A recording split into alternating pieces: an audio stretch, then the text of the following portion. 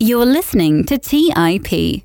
Welcome to the Investors Podcast. I'm your host, Clay Fink, and I must say that the listeners are in for a treat today as I will be uncovering the story of Airbnb and how CEO Brian Chesky built the company from his apartment in 2008 to servicing over 1 billion stays on his online platform. Much of this episode was sourced from Lee Gallagher's amazing book, The Airbnb Story. I must say that I really enjoyed reading through her book and grateful she wrote such an amazing piece. Brian Chesky is one of the most iconic billionaires I have ever studied, and I really admire his creativity, his passion, his desire to be a continuous learner, how much he cares about his company, employees, hosts, and guests that benefit from the Airbnb platform, and how he has disrupted the hospitality industry. With that, I hope you enjoyed today's episode uncovering the story of Brian Chesky and Airbnb. You are listening to The Investors Podcast, where we study the financial markets and read the books that influence self-made billionaires the most. We keep you informed and prepared for the unexpected.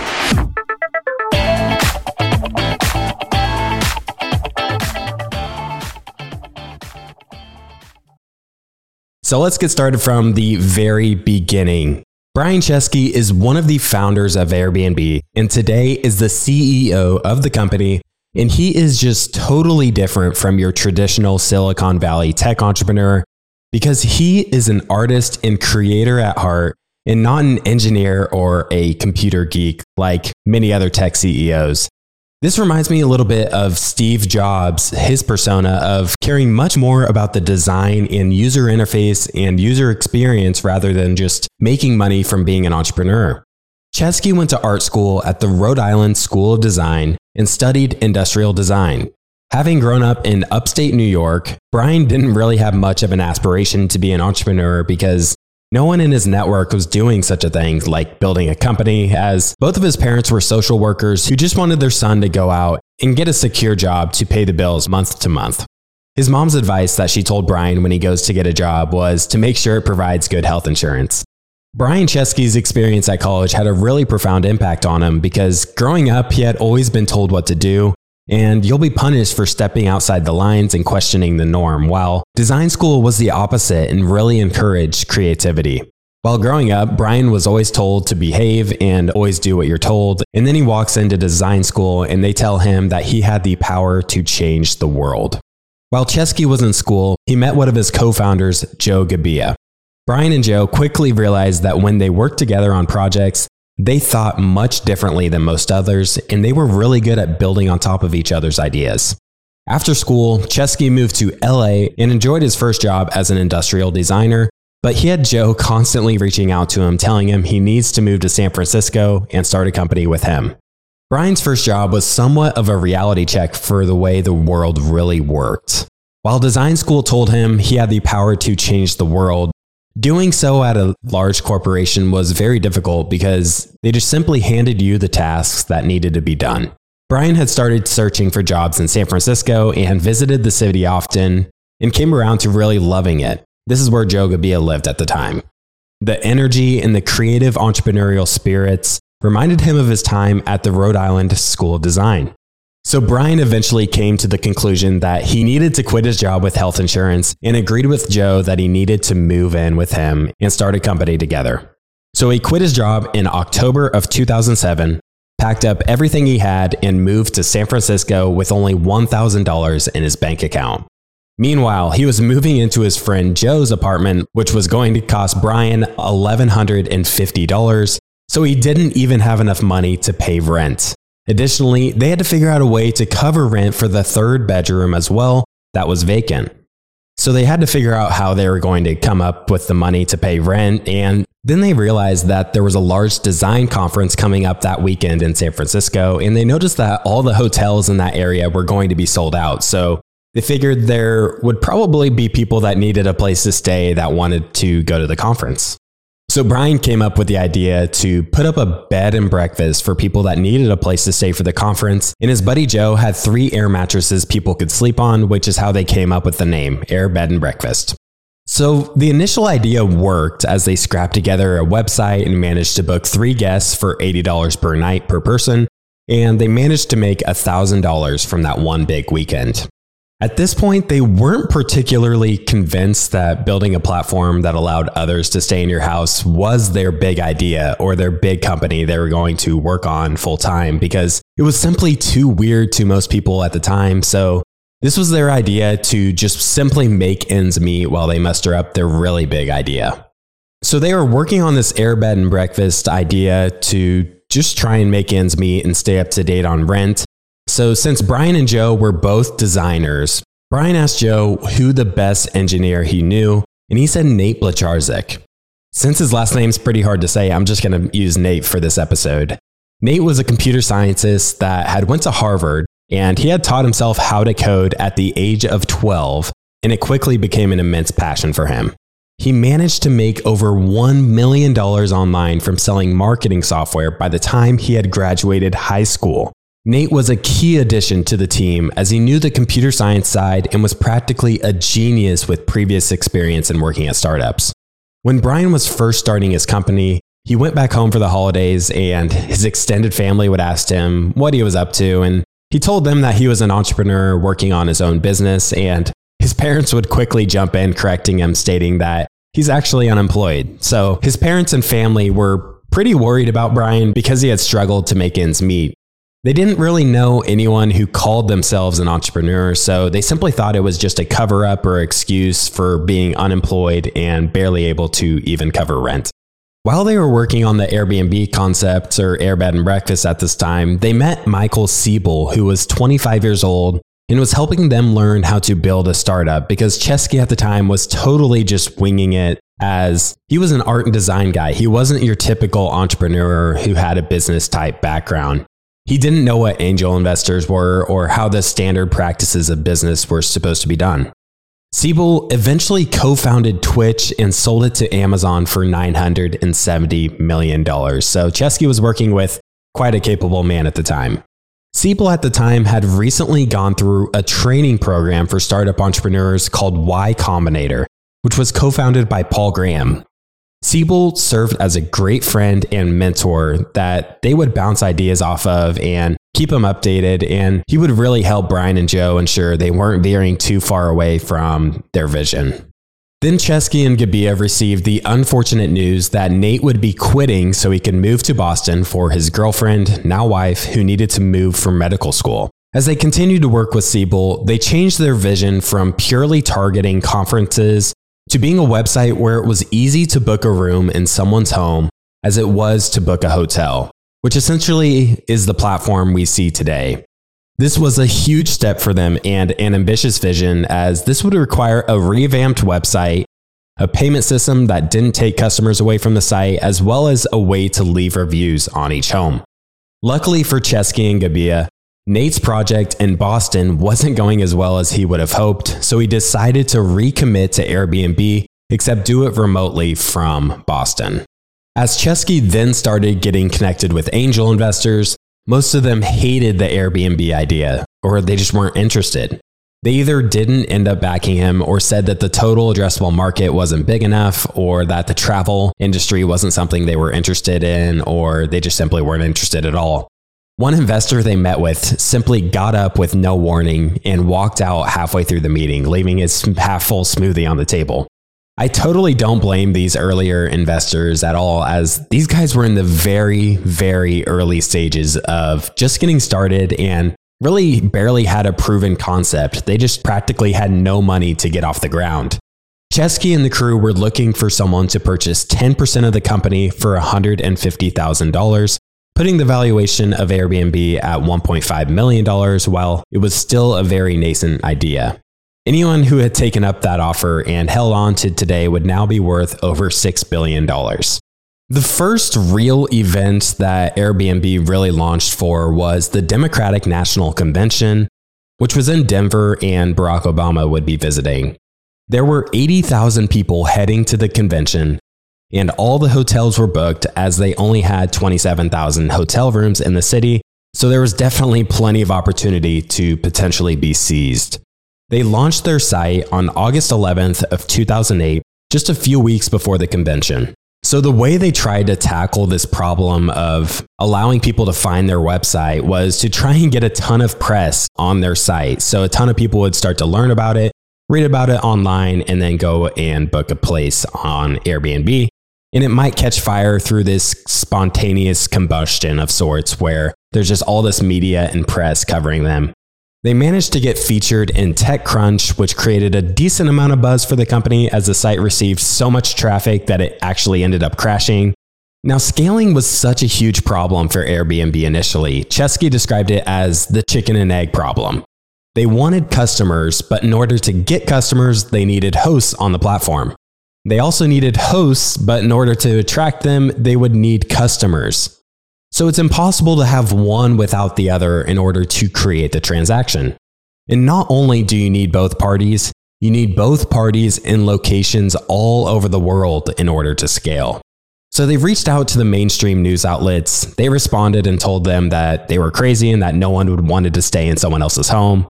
Then they reached out to the local news and got the same response, but there were some small blogs that at least had some audience that did write about Airbnb, so word naturally did spread a little bit, and they'd show up in the Google search results when people search for a place to stay for the DNC event. Then a domino effect kind of picked up, where everyone was covering them because the story was a success at attracting that attention and just created that spontaneous combustion that they were going for. In terms of getting some bookings, the strategy actually worked as 800 people listed their homes on the site, and 80 people booked for the DNC convention in Denver. Then, unfortunately, after the DNC, bookings on the site went down to practically zero. So they addressed the problem of helping people find a place to stay during these very busy one-off type weekends, but after that, their business was just going to zero. Now, the three founders had zero traffic, they were in debt, and they had no money. Since the business wasn't working as much as they had tried, they transitioned to try and sell breakfast food since they had bills and they had rent that needed to be paid. You know, it's a saying that desperation leads to creativity, and these guys were pretty creative. So they created this specialty branded Obama O's and Captain McCain cereal for Barack Obama and John McCain, and they managed to sell each box for $40 a box and branded them as limited edition. This move was total desperation and their creativity coming out just to produce some cash to try and get by. So now Brian and his team could officially start calling themselves serial entrepreneurs as they repackaged the cheapest cereal they could find into their own limited editions. The Obama O's cereal managed to sell out in just 3 days. At this point, they had made $5,000 from their core business and $20,000 to $30,000 from selling limited edition cereal they had handmade. According to Lee Gallagher's book, The Airbnb Story, Chesky's mother that he can't just live off the Captain McCain cereal and that he should go buy some milk, but he just refused to do so. By this time, Siegel had convinced Chesky that it was time to apply for Y Combinator so they could start leveling up their game. So they went ahead and applied to Y Combinator. In their 10-minute interview with Paul Graham, he thought they were crazy. And to Paul's defense, in hindsight, the original business focused on people who could rent out space in their current house where both the host and the guest were present. Oftentimes with Airbnbs today, when you book a place, you have the whole space to yourself that is included in the booking, so you're not sharing it with the host. Against the will of the other founders after the interview, Nate handed Paul Graham a box of cereal and told Graham that they used these limited edition cereals to fund the company. And Graham was blown away and told them that they were crazy to think that you could convince people to stay in other people's random houses. But if they could convince people to pay $40 for a $4 box of cereal, then maybe they can make the idea work. So they did ultimately get accepted into Y Combinator, and this was a really, really big deal for them because it was seen as one of the most prestigious launch pads in all of Silicon Valley. It offered $20,000 in funding for them, as well as a wealth of knowledge, connections, operational assistance, as well as mentorship by Graham and others. Nowadays, Y Combinator takes on over 100 companies, but back in January 2009, Air Bed and Breakfast was one of just 16 startups selected to participate in that round. Because this was the middle of the great financial crisis, this was not the best time to be running a startup. So Graham emphasized the importance of being profitable for Demo Day, which was the biannual event where the company gets pitched to prospective investors. So for the next 3 months, the 3 founders committed to working from 8 a.m. to midnight, 7 days a week for the next 3 months. And if on the last day they didn't get funding, then they would just go on their separate ways. Now, Paul Graham was critical to the success of Airbnb as he offered mentorship and guidance to the founders. Graham gave them the advice that it's better to have 100 customers that love you than 1 million customers that just sort of like you. This is totally the opposite of what's typical on Silicon Valley, which is more focused on growth and scale. If people love you, it's inevitable that you will grow because of word of mouth. Almost all movements in history have grown this way as well. Your true fans will spread the word about your product like wildfire. Chesky described this extremely freeing experience as, in your mind, it's much more achievable to try and make 10 or 100 people love your product than to try and get 1 million people just to like it.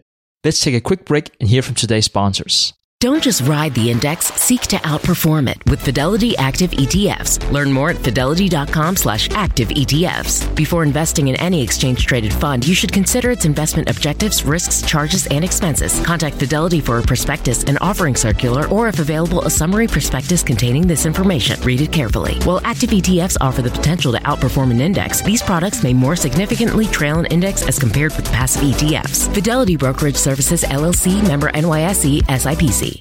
Our friends at Corient provide wealth management services centered around you. Corient's goal is to exceed your expectations and simplify your life. Corient has been helping high achievers just like you enjoy their lives more fully, preserve their wealth, and provide for the people, causes, and communities they care about. They're one of the largest integrated fee-only U.S. registered investment advisors, and Corient has deeply experienced teams in 23 strategic locations. They have extensive knowledge spanning the full spectrum of planning, investing, lending, and money management disciplines. The teams at Corient put the collective power of their expertise into building you the custom wealth, investment, and family office solutions that can help you reach your holistic financial goals, no matter how complex they may be. Real wealth requires real solutions.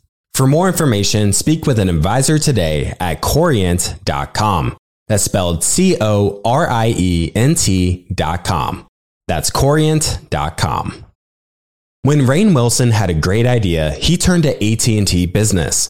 They assured him no matter how out there his idea may be, they had his back. So we came up with this, a talking pillow designed to put you to sleep, backed by a reliable network and the only network with built-in security controls. And thus, Sleep with Rainn was a hit. Take your business to the next level at business.att.com.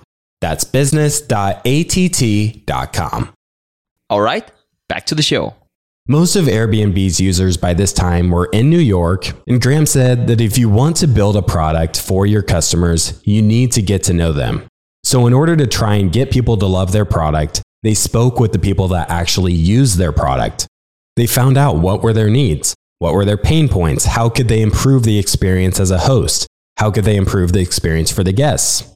One of the very first pain points they discovered was that the photos were terrible on their website. Nobody knew how to do this back then, so a great house would have a pretty terrible listing because of the photos. So Brian and Joe borrowed their friend's camera and went around to the listings that wanted their photos updated and started updating the photos themselves for free for the hosts. As they were talking with customers, they would continually send the feedback to Nate, who was in California, that was hard at work at improving the site and the back end. Their next targeted event was the inauguration of Barack Obama, which ended up pulling in 150 bookings. One person in the city asked the team if he could rent out his entire apartment while he was gone. And Chesky and Gabia told him no because the host needed to provide the guest breakfast. But this feedback from customers opened up their eyes to the truly massive market that they could be accommodating. So they eliminated the breakfast requirement and started to allow users to rent out their entire space. The company was starting to see wiggles of hope as they were getting 20 bookings per day and $1,000 in revenue per week. Their time in New York and their marketing efforts were starting to see some traction. So first, they focused on building something that just a few people would love. then the next step is figuring out how to scale that so you can service more and more people. And in order to scale it up, they really needed funding. Investors were stopping by Y Combinator, including Greg McAdoo from Sequoia, which was a venture capital firm that funded Google, Apple, Oracle, and many others. Greg asked Paul Graham if any founders in the Y Combinator class had what it took to get their company off the ground, and Graham was most impressed by the founders of Airbnb. Luckily for them, McAdoo had spent the past year and a half doing deep analysis on the vacation rental business and how it was a $40 billion industry. Next thing you know, Sequoia decided they wanted to give $585,000 in funding to Airbnb, which valued the company at $2.4 million overall. Chesky reflected on this, saying that as soon as Sequoia funded them, the rocket ship really took off. This is one of the only times early on that someone had heard about their idea and thought it was brilliant and exciting rather than just ridiculous and unrealistic, which proved to be a huge shift mentally for the founders. Chesky later reflected that the Sequoia investment was the inflection point for the company and a very critical moment for them. This was so critical because so many investors just told them no, and they just thought it was such a stupid and dumb idea. But Sequoia saw what other people were not seeing.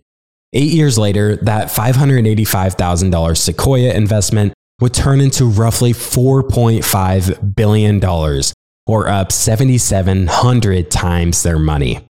As the number of daily listings continued to increase, the founders started to pay themselves an annual salary of $60,000, which really felt like a fortune to them as they were doing anything they could to live on as little as possible. Most prospective investors who met with the founders were disappointed with what they were currently working on, but glossed over how obsessive these guys were in learning and improving. Although it took time to really get the idea and the product right, they eventually got there. This highlights the importance for me that if you're investing in a company, the management team is so critically important because they dictate where the company will be going forward. By August of 2009, that $1,000 per week had turned into $10,000 per week, with over $100,000 in weekly volume through their bookings. They now had a product market fit and a concept that worked. Now they had to build out their company and expand. They needed to hire employees. They needed to build a culture and allow others to help them scale up the company. Chesky knew the importance of hiring the right people initially and wasn't a decision that should be taken lightly. The first person they hired was Nick Grandy, who was a fellow Y Combinator alum whose company never got off the ground. He started in the late summer of 2009 as an engineer, and by the summer of 2010, the team had grown to around 25 people. At this time, Airbnb was still operating out of the founder's apartment. The bedrooms became the meeting rooms, and the stairwell, bathroom, and the roof were used for interviews. The platform was still slowly growing, mostly by word of mouth and PR, but growth was still a challenge for the company. Chesky and Gabia were constantly going around to different cities to big events to try and spread the word. Nate also did some clever things online to try and implement some growth hacks on the website, one of which was building a backdoor to leverage the scale that Craigslist had achieved, which had tens of millions of users.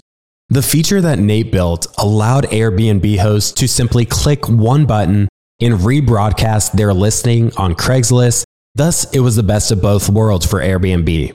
The hosts got access to Craigslist scale and millions of users for free, plus word of mouth would naturally spread as more and more people discovered Airbnb's site through all the promotion that the other two founders were doing. In terms of what Airbnb's actual business is, it's really simple. They connected buyers and sellers, and they would take a commission, which is known as a service fee. The service fee was described on the site as the charge that helped the site run smoothly and offered 24/7 customer service support. Traveler fees ranged from 6 to 12%. The more the customer was paying, the lower the percentage fee. The host then paid a 3% fee to cover the costs of payment transfer. Thus, if someone purchased a room for $100 a night, they would tack on $12 for the service fee that goes to Airbnb, and the host would receive $97 after paying the $3 payment processing fee. So in this case, Airbnb would net $15. Fundamentally, what makes Airbnb such a success once it reaches scale is the network effect. Each incremental user they add to the platform makes the platform more valuable for all the other users. The more hosts that list their space, the better the platform is for travelers. And the more travelers there are that use the platform, the more enticing and profitable it is for hosts to list their space. So it's a two-way street to reinforce this network effect. So once Airbnb was able to create a product that people loved, primarily in New York, the product naturally spread to other cities because people would travel to New York from all over the world, and the word would naturally spread and they would want to host in their own city. Oftentimes, the people who were willing to be a guest on the platform would also be open to being a host as well because they saw the potential to create a revenue stream for themselves. Then, once they started spreading to other cities, Brian and Joe would travel to all these cities and meet with 10 or 20 hosts in each city and meet them and educate them and continue to find ways they can improve the platform. So they kept pushing and pushing on the massive flywheel that's now spinning almost effortlessly today in 2022, at least relative to how it did initially. Two of Chesky's biggest lessons in starting the company was, first, don't worry about anyone stealing your idea, because if it's any good, everyone's going to dismiss it. Two, he started Airbnb because he was solving his own problems, and it's not a life-changing problem. It's simply a nuisance. And Chesky was highly influenced by Steve Jobs in making things as simple and seamless as possible. He made a rule when he officially launched the company in 2008 that you should be able to book a place on Airbnb in just 3 clicks through the site. This originated from Steve Jobs, as Jobs stated that an iPhone or an iPod user should always be 3 clicks away from a song. When they launched the company, they didn't have any money, so Chesky was so passionate about this business that since he didn't have any money, he took on $30,000 in credit card debt and just kept opening up a bunch of new cards when they needed cash. Now, there were other sites trying to do similar things as Airbnb, but what made Airbnb so successful relative to companies like Couchsurfing, HomeAway, Vrbo, and even Craigslist is because the founders didn't stop at just pushing the idea or product. They optimized and designed their site effectively. The way it looks, the way it's perceived by customers, the user experience, and using things like the 3-click rule to enhance and simplify that experience. They also ensured that the listings on their site looked beautiful and attractive to users. Most investors thought that Chesky and Gabia being designers was their biggest negative and made it an easy pass for them.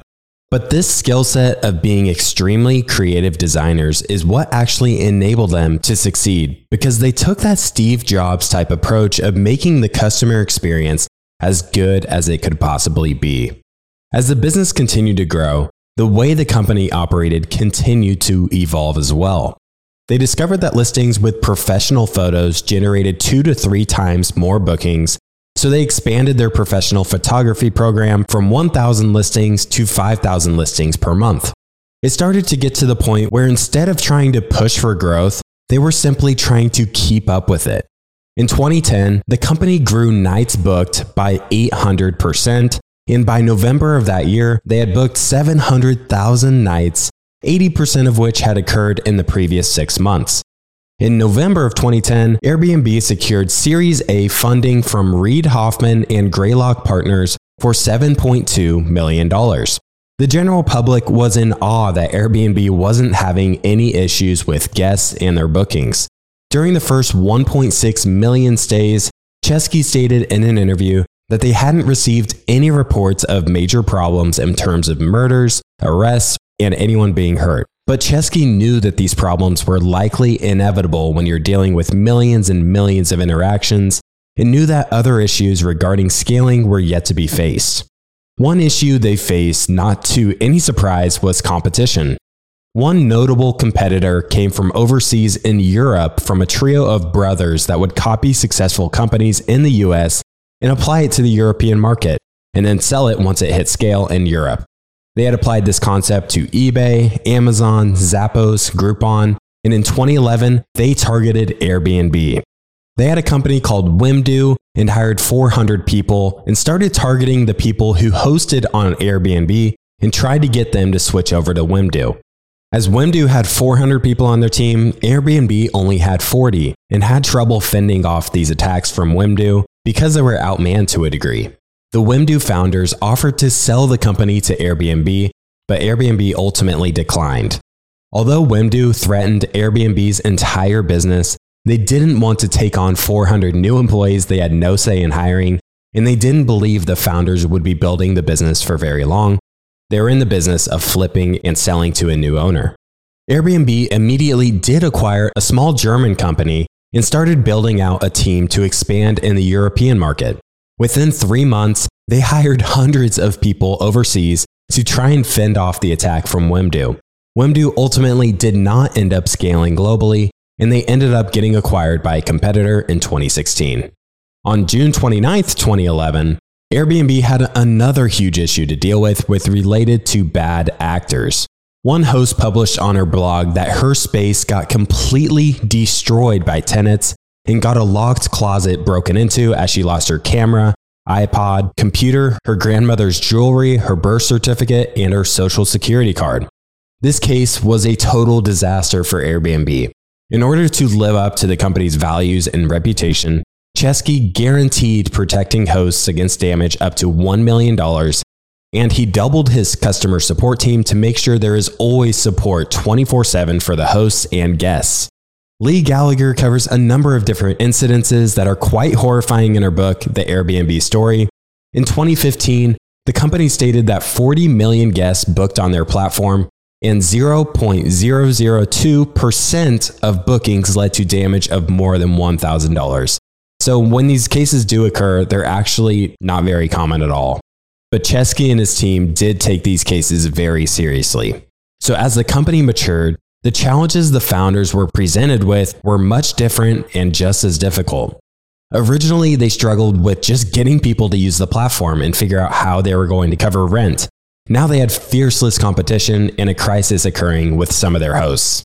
The growth of Airbnb as a company generally went in 3 phases in terms of markets they were addressing. In the first few years, they had a reputation for being a website for millennials who wanted a cheap couch to sleep on while they were traveling. Phase 2 was the expansion into unique experiences, where it was a really cool place you would tell your friends about, such as a log cabin in the forest in the middle of nowhere, an Airstream next to the ocean, or a zoo-themed home next to the Henry Dorley Zoo in Omaha. So the first phase of guests didn't really care about what they were getting into. They just wanted something really cheap and someplace that had AC. The second phase was much more sophisticated, in particular of what they were getting into. And the third phase brought in the mass adoption where it became a platform for everyone. Let's take a quick break and hear from today's sponsors. If you're looking for the right franchise concept at the right time, an iFlex Stretch Studio franchise is the business for you. iFlex is the newest franchise concept from the founders of The Joint Chiropractic. With over 200 licenses already awarded to our regional developers, there's never been a better time to own an iFlex franchise in your market. An iFlex Stretch Studio franchise offers its clients the best in professional assisted stretching for one affordable price in one beautiful location. Even the Mayo Clinic says stretching can increase flexibility and improve your joints' range of motion, helping you move more freely. Prime regional developer opportunities and franchise locations are going fast. Don't miss this opportunity to get into this rapidly growing health and wellness business from the founders of The Joint Chiropractic. Find out more today. Call 888-994-3539 or visit iflexpodcast.com. Call right now, 888-994-3539 or visit iflexpodcast.com. Kyle, you're connected with a ton of different investors and portfolio managers, and you're just really in the know on a lot of these things. How do you keep up with all the day-to-day headlines for your portfolio companies? Yeah, so I used to have a ton of issues with this, and that was until I started using Yahoo Finance. Really? What's so great about it? So Yahoo Finance is awesome. I have my whole portfolio entered and I can easily see all the top headlines to keep up with the recent news. And each day you get an overview of the major global events that might be moving the market. So I'm ready to easily pounce on any opportunities that come my way. What else can you do on Yahoo Finance's platform? They also have a number of cool features, including a tool that lets you link all of your investment accounts, analyst ratings, and independent research, as well as the ability to create customized charts. Well, now I know that the audience is really going to love this one. And I actually see they have 90 million monthly active users. For comprehensive financial news and analysis, visit the brand behind every great investor, yahoofinance.com. The number one financial destination, yahoofinance.com. Take your business further with the smart and flexible American Express Business Gold Card. You can earn 4 times points on your top 2 eligible spending categories every month, like transit, U.S. restaurants, and gas stations. That's the powerful backing of American Express. 4 times points on up to $150,000 in purchases per year. Terms apply. Learn more at americanexpress.com/business gold card. All right, back to the show. As of 2022, Airbnb has roughly 5.6 million active listings that offer everything from $20 to sleep on an air mattress to tens of thousands of dollars to rent out an equivalent of a palace. I feel like back when I was in college in 2016, 2017, when Airbnb was really going mainstream, it felt like the narrative was that Airbnb was just so much better and they were going to take over the hotel industry. And I personally don't see it that way at all today. I think many people, when they're staying somewhere for 1 or 2 nights, that staying in a hotel will likely be easier and potentially even cheaper, because Airbnbs can get somewhat expensive after taking into account the service and cleaning fees. For me, I think Airbnbs make a bit more sense when you're staying somewhere for at least 3 or 4 nights. My brother and I recently went to Colorado for 4 nights and we booked an Airbnb. It was super affordable and totally worth it. Plus, when you travel to a unique place and stay in a real home, it really enhances that traveler experience that hotels just simply can't offer. While hotels have, for the most part, become a commoditized industry, Airbnb has become the anti-commodity, where being unique is how hosts can really stand out from the others if they'd like to. Another advantage that Airbnb has is that hotels are oftentimes in the commercialized part of a city, whereas an Airbnb can offer a location or experience that is much more personal and desirable by travelers. It allows travelers to experience a place like they're a local and not like they're a traveler. Now, in mid-2014, Airbnb did a rebrand focused around belonging and making people feel that they could belong anywhere in the world. Although Airbnb would love for anyone to use their platform, today roughly 60% of their users are millennials, which is my own demographic. Chesky and the team took this idea of belonging extremely seriously, and he felt that this would be the company's mission for the next 100 years. When thinking about what this mission really meant, he mentioned how today's world seems very disconnected from what it once was. That feeling of belonging was what people experienced when they traveled with Airbnb. When travelers leave their homes, they feel alone, but when they've reached their Airbnb, they feel accepted and taken care of by their host, whether that be through kind messages on the app or a welcome note and treat when they arrive. This mission of belonging was so important for growth of the company, as how the business model operates includes some of the most intimate things people do: visiting people's homes, sleeping in their beds, and using their showers and bathrooms. This aspect of the business is what separates it from other shared economy companies like Uber, Lyft, and Upwork, for example. The most hardcore users of the platform are a small subset of people who live in an Airbnb full-time and hop from one location to another from month to month. When traveling around and being a bit savvy with the locations you choose and the listings you select, it can cost just as much to use Airbnb as it does to rent out an apartment in a big city such as New York City or Seattle. Especially with this trend to work from home ever since the pandemic, more and more people are finding the value in booking an Airbnb, working from anywhere, and making the world a place to be continually explored. Now, Chesky and his crew were well aware that their platform and company was nothing without the hosts. Because of the number of listings on their platform, it makes them the number one largest provider of accommodations, yet they neither own or control any of the listings they offer. Airbnb was sure to offer resources to hosts to help them provide the best accommodation possible to travelers. This type of relationship between Airbnb and the hosts was a win-win. If Airbnb could help the host offer a better traveler experience, then this meant better reviews for the hosts and likely more bookings in the future. Reviews and trust on the platform also serve as a network effect, because if the hosts and travelers have the most reviews on Airbnb compared to other platforms, that enhances that network effect. And additionally, it's important to consider that the review system rewards good behavior and disincentivizes bad behavior. The review system also allows Airbnb to prefer to show travelers the best listings at the top of a search result, which proved to be extremely valuable digital real estate, as the top listings by far get the highest number of bookings. To take this incentive structure even further, hosts who hosted at least 10 trips in the past year had a 90% response rate, received a 5-star review at least 80% of the time, and rarely canceled reservations were upgraded to superhost status, which helped further that trust with travelers. As Airbnb continued to develop, they ran into another issue they might not have ever considered.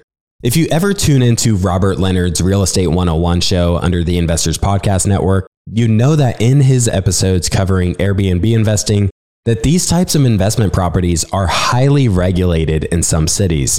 For example, Atlanta released a regulation that states that each person could only own 2 short-term rental properties, one of which must be your primary residence. Many other cities have similar restrictions, which of course limits the growth of the number of hosts within such cities. The major concern for the cities for why these laws exist is to help keep housing more affordable for those looking to purchase a home, plus it helps keep existing communities intact as it prevents half of the homes in the neighborhood from turning into short-term rental properties. This is a big speed bump for Airbnb, as their very business model was being partially or fully outlawed in some areas. Thus, Airbnb has worked with authorities in many cities to ensure that it was legal at least to some degree. New York City was where one of Airbnb's most hard-fought battles occurred. The shortage of rental housing is a huge issue in the city, as vacancy rates are very low at just 3%. The hotel market is very hot in New York City as the rates are so high, so this gives an incentive for hotels to try and enforce restrictions on short-term rentals as well so they can get more profits. The hotel's argument would be that allowing individuals to rent out housing units further worsens the problem of affordable housing in New York City. In late 2013, New York City started to crack down on what some would call illegal hotels. Airbnb handed over the data to authorities on the activity that was happening in their city. When the Attorney General's report was released, it showed that 72% of Airbnb's private listings in New York were in violation of state law. While 94% of hosts only had 1 or 2 listings, the other 6% were considered commercial hosts, as they had 3 or more, that accounted for more than 1/3 of bookings and revenue. Ever since 2010, it was technically illegal for anyone to rent out their full apartment, but that seemed to have gone relatively unchecked, as many people did it. Airbnb has long said that they don't want corporate profiteers taking advantage of their platform, and that it has intended for it to be a way for normal, everyday people to earn an additional income stream and share their space. But it's questionable whether they have actually tried to prevent these corporate profiteers from benefiting from their platform, as with the example that we've seen come out of New York City in late 2013. Chesky also publicly stated that if there is a real housing issue, then he is fine with a policy that only allows 1 Airbnb listing per person. Otherwise, people should be able to list multiple units if they choose to. However, it's not always black and white, as there's a spectrum of how severe a housing shortage can be, and it can be defined differently based on who you ask what a real housing shortage is. According to Gallagher's book, which again was published in 2017, there were over 40,000 Airbnb listings in New York City, but with over 3 million housing units in total, the Airbnb listings represent less than 1.5% of the total. Gallagher also stated that 200,000 housing units were vacant for various reasons. Chesky also states that since the beginning, the core of the community has always been ordinary hosts and everyday people. One other major issue Airbnb has grappled with is landlords, and many leases state that tenants aren't allowed to list the property on Airbnb because the landlord doesn't want to risk mismanagement of the property, and they'd potentially be on the hook for much of the damages. Airbnb obviously recognizes this issue and has worked with larger landlords with large properties to see what it would take for them to allow Airbnb rentals to exist within their units.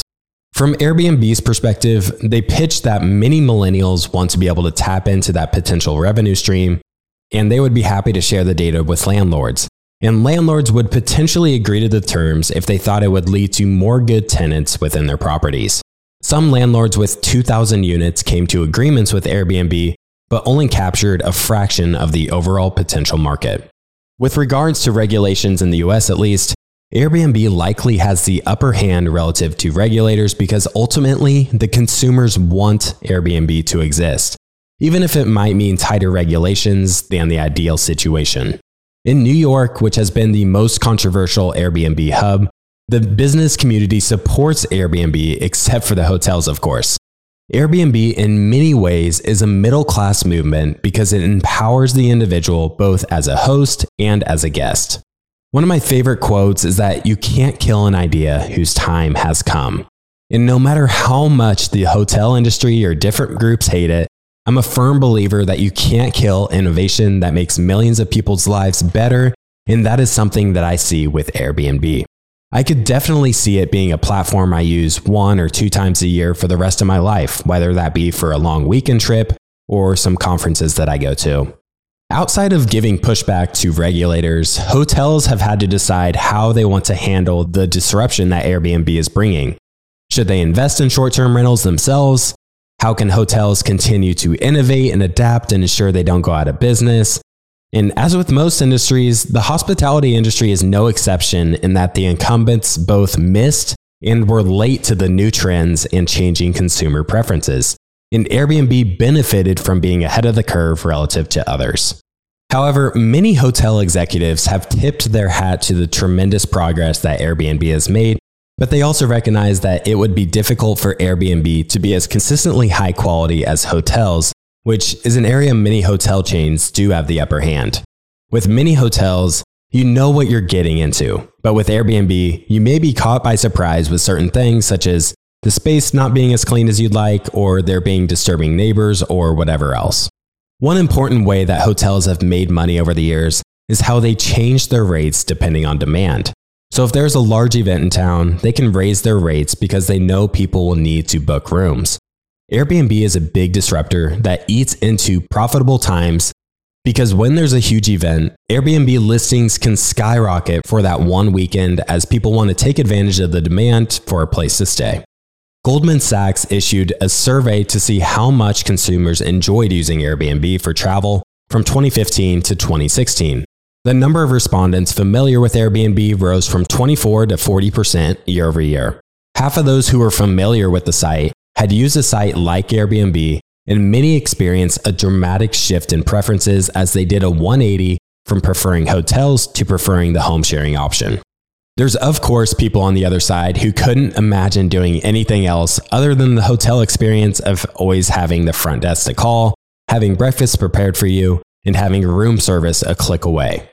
Chesky has often said that he encourages hosts to deliver a 7-star experience, going far and above the 5-star service that people expect. During a chat in 2013, Chesky laid out 3 reasons people stayed in hotels. That's a frictionless booking experience, knowing what they're going to get, and services. He then stated that Airbnb was going to become more and more frictionless. It would be able to deliver a more consistent product over time, and every one of those services is something that somebody in a city could do. I sense that Chesky and the founders almost are taking a sleight of hand approach where they will keep saying they don't want to dislodge or disrupt hotels, but in many ways, that's exactly what they're doing. Now, I could go on and on about Chesky and the leadership team at Airbnb, and I believe for good reason. Sequoia's managing partner, Doug Leone, once told Chesky that he had the hardest job of any CEO in the Sequoia portfolio. To be able to keep up with this hockey stick level growth where they were simply trying to keep up with demand is a remarkable feat, especially given that the founders didn't really have much business experience prior to starting the company, Chesky especially. In order to help foster that growth of Airbnb, Gallagher described Chesky as a learning machine. Rather than learning from a bunch of different people and weighing the different opinions, he would oftentimes identify the one person that knew more than anyone else regarding a particular subject and learn everything he could from them, as he stated, quote, "If you pick the right source, you can fast forward." The more successful Airbnb became, the higher level people Chesky had access to. People including Apple's Jony Ive on design, Disney's Bob Iger on management, Mark Zuckerberg on product, Sheryl Sandberg on international expansion, to name a few. It's incredible to think about the number of high-level people Chesky was in contact with and how he wanted to learn as much as possible from these incredible business leaders. Chesky derived a ton of inspiration from the biographies of two of his biggest heroes, Walt Disney and Steve Jobs. Just like many other people we've studied here on the show, Chesky reads books like crazy. When he was on vacation with his family once per year, his way of recharging was to ingest as many books as possible. Chesky even built a relationship with Warren Buffett. Chesky had worked with Berkshire Hathaway to help house people during the annual shareholders meeting, which is one of Omaha's most popular events of the year. Chesky wanted to connect with Buffett, so he asked to grab lunch with him, to which Buffett accepted. It was supposed to be a 1-hour lunch, but it ended up lasting 4.5 hours. The biggest takeaway that Chesky picked up from the Oracle of Omaha was the value of not getting caught up in the noise, as Chesky stated, quote, "He's literally in the center of Omaha. There's no tickers, no TVs anywhere. He spends all day reading. He takes maybe one meeting a day and thinks so deeply," end quote. Buffett was impressed with what Chesky had done, although he knew it wasn't something that he would ever use, but he understood why many other people did find value in it. Those who knew Chesky knew that he had this extreme level of curiosity, and he's been so successful growing Airbnb because of how obsessed he is with continuous learning. From an early age, Chesky was always obsessed with something, whether that be ice hockey as a child or art throughout his high school years. His high school art teacher had said that he would eventually be a famous artist someday. Paul Graham of Y Combinator had said that what drove Chesky was different than other founders. Most others wanted wealth, influence, or success, while Chesky was driven by a much higher purpose in the company's purpose of belonging and driving home the idea of home sharing to people, as Airbnb's mission was to create a world where you can belong anywhere. Many people consider Chesky's vision to be unrealistic or idealistic, and Chesky was asked about whether that was the case, and he stated a quote that I just love. "Pessimists are usually right, but it's the optimists who change the world." Gallagher touches on the other two founders as well in the book and their backgrounds. Joe Gebbia had gone to college with Chesky and met him there, as mentioned earlier. Gebbia had a reputation of being a perfectionist, and people were afraid to be transparent with him when projects really weren't working out. Gebbia hired a coach to help him continue to develop and work on his weaker points as a leader. While Chesky and Gebbia received most of the media attention over the years, you can't overlook the importance of Nate's critical role in this company's success. He was the technical and coding genius behind it all, and they were very lucky to have him. He would be the CTO of the company and today is the Chief Strategy Officer and the Chairman of Airbnb China. Nate has been described as a very methodical and disciplined thinker that can simplify very complex problems. A number of years ago, the three founders took a personality test, and they had all different personalities in so many ways, so they really balanced each other out and were able to apply each of their own strengths in their own unique way. Out of curiosity, I looked up how much each of the founders are worth today. Surprisingly, while the market cap of Airbnb is around $63 billion, each of the three founders are worth roughly $7 to $8 billion, which to me is a sign of how important the other two founders were, even though Chesky is who most people are aware of. When covering Airbnb, it's almost impossible not to cover the impact that COVID had on their business.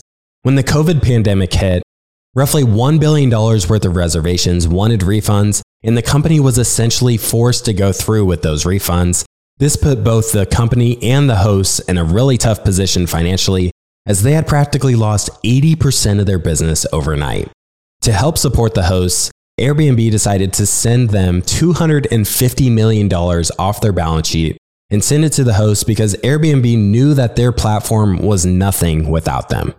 Then they managed to raise $2 billion in equity and debt from investors to try and ensure the survival of the company.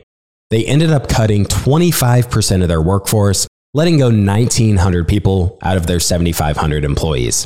They had to implement plenty of measures to help keep hosts and guests safe while still operating their business. When reflecting on the COVID crisis, Chesky is reminded of the Andy Grove quote that, quote, "Bad companies are destroyed in a crisis, good companies survive a crisis, but great companies are defined by a crisis," end quote. And Chesky really wanted to be in that third category. So rather than being a victim and complaining about the situation, he said that this was the company's defining moment. Eventually, later in 2020, business did bounce back as people learned to travel in different ways, such as by car to a remote location rather than by plane to an urban city. I'm also really glad that Gallagher also talked about Airbnb's culture as well. Peter Thiel's fund had invested in 2012, and Thiel told Chesky not to mess up the culture because it was one of the reasons he invested. And he also said that once the company got to a certain size, it would eventually happen. He stated, "If you break the culture, you break the machine that makes your products." This message really hit home for Chesky, and he really put a high priority on it. He obsessed over culture as he wrote a Sunday night email to employees, and he personally interviewed every job candidate until the company got to be more than 300 people. In 2016, Airbnb ranked #1 on Glassdoor's Employees' Choice Awards. Culture is obviously very difficult to get right, as you want people to feel comfortable and welcomed. But on the other hand, when you're starting a company, it can be very demanding. Chesky created a hard-working environment that expected a lot out of people. The final chapter of Gallagher's book is titled "What's Next?", which describes what may be coming in the future for Airbnb. As this was written in 2017, we know some of that and how it's played out. In the book, she touches on experiences, which allow travelers to meet up and do different things together on their trip, which expands their mission of belonging. When I check out their website today, they offer a number of experiences, both in person and online. Things such as cooking lessons, magic shows, games, escape rooms. The list goes on forever, the types of things you can do through their experiences section. Now, I've never used the experiences section specifically myself, but I do have a friend that mentioned that he's done a fly fishing guide as well as a painting workshop, and he said they were really good value and super easy to do while traveling. So from the limited people I've talked to, they've seemed to really like the experiences section. I'm not sure how big this business is relative to their core business, but interesting to say the least. This expansion into experiences and enhancing that travel experience doubles down on their focus on living like a local. Chesky is well aware that they can't be complacent if Airbnb is going to be a lasting company well into the future, as he saw many once mighty tech giants stick too close to their core product and become irrelevant over time, such as BlackBerry, Blockbuster, and others. He studied the likes of Google, Apple, and Amazon and came to the conclusion that the survival of a tech company depends on a willingness to branch into new categories, and the CEO has to have the discipline to put the new ventures ahead of the existing business and to take the new project on personally. To help foster continued growth, Airbnb went public on December 10th, 2020, and the stock went up 112% on its first day of trading, hitting a market cap of $86 billion, even though this was in the middle of the coronavirus pandemic. At the end of the book, Gallagher also mentioned that the founders all signed the Giving Pledge, as they've come to terms with the kind of responsibility that comes with the massive wealth they've accumulated. Warren Buffett and Bill and Melinda Gates originally started this movement. In reflecting on how far Airbnb has come, Chesky told Gallagher that they aren't visionaries, and they are just ordinary guys that took action on an idea that made sense to them. He also said that they had the instincts and the courage to act on the opportunity, and in hindsight, if they knew any better, they wouldn't have pursued how big of a task they ended up undertaking. A ton of things had to go right for them to make it as big as they did. He called it kind of a weird 1 in a million type shot. And if they lived another 1,000 lives, it would be hard to imagine if everything were to click in the same way. Now, to round out the episode, I wanted to go through some of the company's recent filings to give you an idea of just how far they have come. In Q3 of 2022 alone, the company did 99.7 million nights in experiences booked, which was up 25% year over year. Gross booking value was $15.6 billion, up 31% year over year. Revenue was $2.9 billion, up 29% on the year, and net income was $1.2 billion, up 46% on the year. The company stated that historically, Q3 is typically their highest revenue quarter, Just looking at 2021 to use as an example, Q4 revenues were roughly 31% lower than Q3 just due to the seasonality of the business. Their most recent quarter was their biggest and most profitable quarter ever, despite all of the macro headwinds, which I believe shows how much tailwinds they have behind their business and is a testament to the moat they've built. The trend to work from home has been greatly beneficial for Airbnb, as this has led to younger people doing longer-term stays in Airbnb units as they're able to work from anywhere. The number of new hosts continues to grow and is really strong. Airbnb makes the case that they do well in tough economic times because of the individual's desire to earn an extra income stream with the property they own. As of July 2022, it was estimated that Airbnb now has 5.6 million listings worldwide, which includes 220 countries and regions. 48% of their bookings were in high-density urban areas. 20% of bookings were for 28 days or more, consistent with the prior year. And 45% of bookings were at least 7 nights. Additionally, average daily rates were $128, which was a 5% increase year over year. So not only do they have the tailwind of more and more bookings each year, the average daily rate of those bookings are increasing as well. Management also stated that they are seeing strong growth in the number of new hosts on their platform. During Q3 of 2022, the implied take rate, which is the company's revenue divided by gross booking value, was 18.5%, meaning that for every $100 of gross booking value, the company received $18.50. Since inception, the company has connected hosts with more than 1 billion guests. And as of year-end 2021, they had over 6,100 employees. Related to Airbnb China, in May of 2022, Airbnb announced that they would be removing all 150,000 of their listings in China because of their zero COVID policy and its constant lockdowns. Since they launched in China in 2017, they struggled to compete with the domestic players, but the loss of these listings isn't really a major blow to the company as China accounted for roughly 1% of Airbnb's total revenue. It was going to be really difficult for them to reach scale in China, and it may never have become profitable, so it was likely the best move to cut their losses and focus on other regions. Over the trailing 12 months, they generated a whopping $3 billion in free cash flow, which is quite impressive. However, one item I think we will want to keep an eye out on for Airbnb is their stock-based compensation. In the data I'm looking at, I see stock-based comp of $3 billion in 2020, and $900 million in 2021. And it's looked a little bit more reasonable as of late relative to their free cash flows as the stock-based comp has come down and the free cash flows have grown. The stock-based comp was abnormally high in 2020 because of their IPO, but this is one item investors will definitely want to keep an eye on. It's easy for investors to say, hey, look at all those free cash flows the company is producing. Well, if they're diluting shareholders with stock-based compensation and management isn't effectively reinvesting those cash flows, then we may want to reconsider maybe how valuable those cash flows truly are. So their price to free cash flow ratio is around 21, which seems quite good for a tech company that's growing as fast as they are. Now, full disclosure, I do have a small position in Airbnb stock. I really like the company, I love the founders, and really like the direction they're heading. Additionally, it's a really capital-light business and it's very scalable, which will allow them to grow at a high rate of growth while their operating leverage continues to gain strength. Chesky and his team have managed to turn the name of their company into both a noun and a verb when most people refer to where they are staying when they travel. All right, that is all I have for today's episode. I really hope you enjoyed the story of Airbnb as I loved going through Lee Gallagher's book. If you're interested in checking it out, I'll be sure to link that in the show notes. Also, I wanted to mention that I am just super grateful for everyone in the audience's support of the show. Putting this show out wouldn't be possible without our loyal listeners, so thank you so much.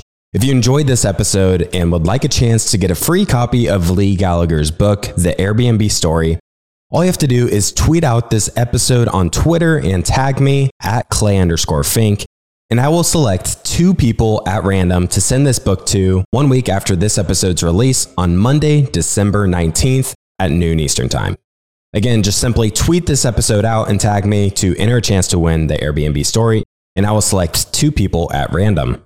Thank you so much for tuning in. I really, really appreciate your support. With that, I'll see you again next week. Thank you so much for tuning in. Thank you for listening to TIP. Make sure to subscribe to Millennial Investing by the Investors Podcast Network and learn how to achieve financial independence. To access our show notes, transcripts, or courses, go to theinvestorspodcast.com. This show is for entertainment purposes only. Before making any decision, consult a professional. This show is copyrighted by the Investors Podcast Network. Written permission must be granted before syndication or rebroadcasting.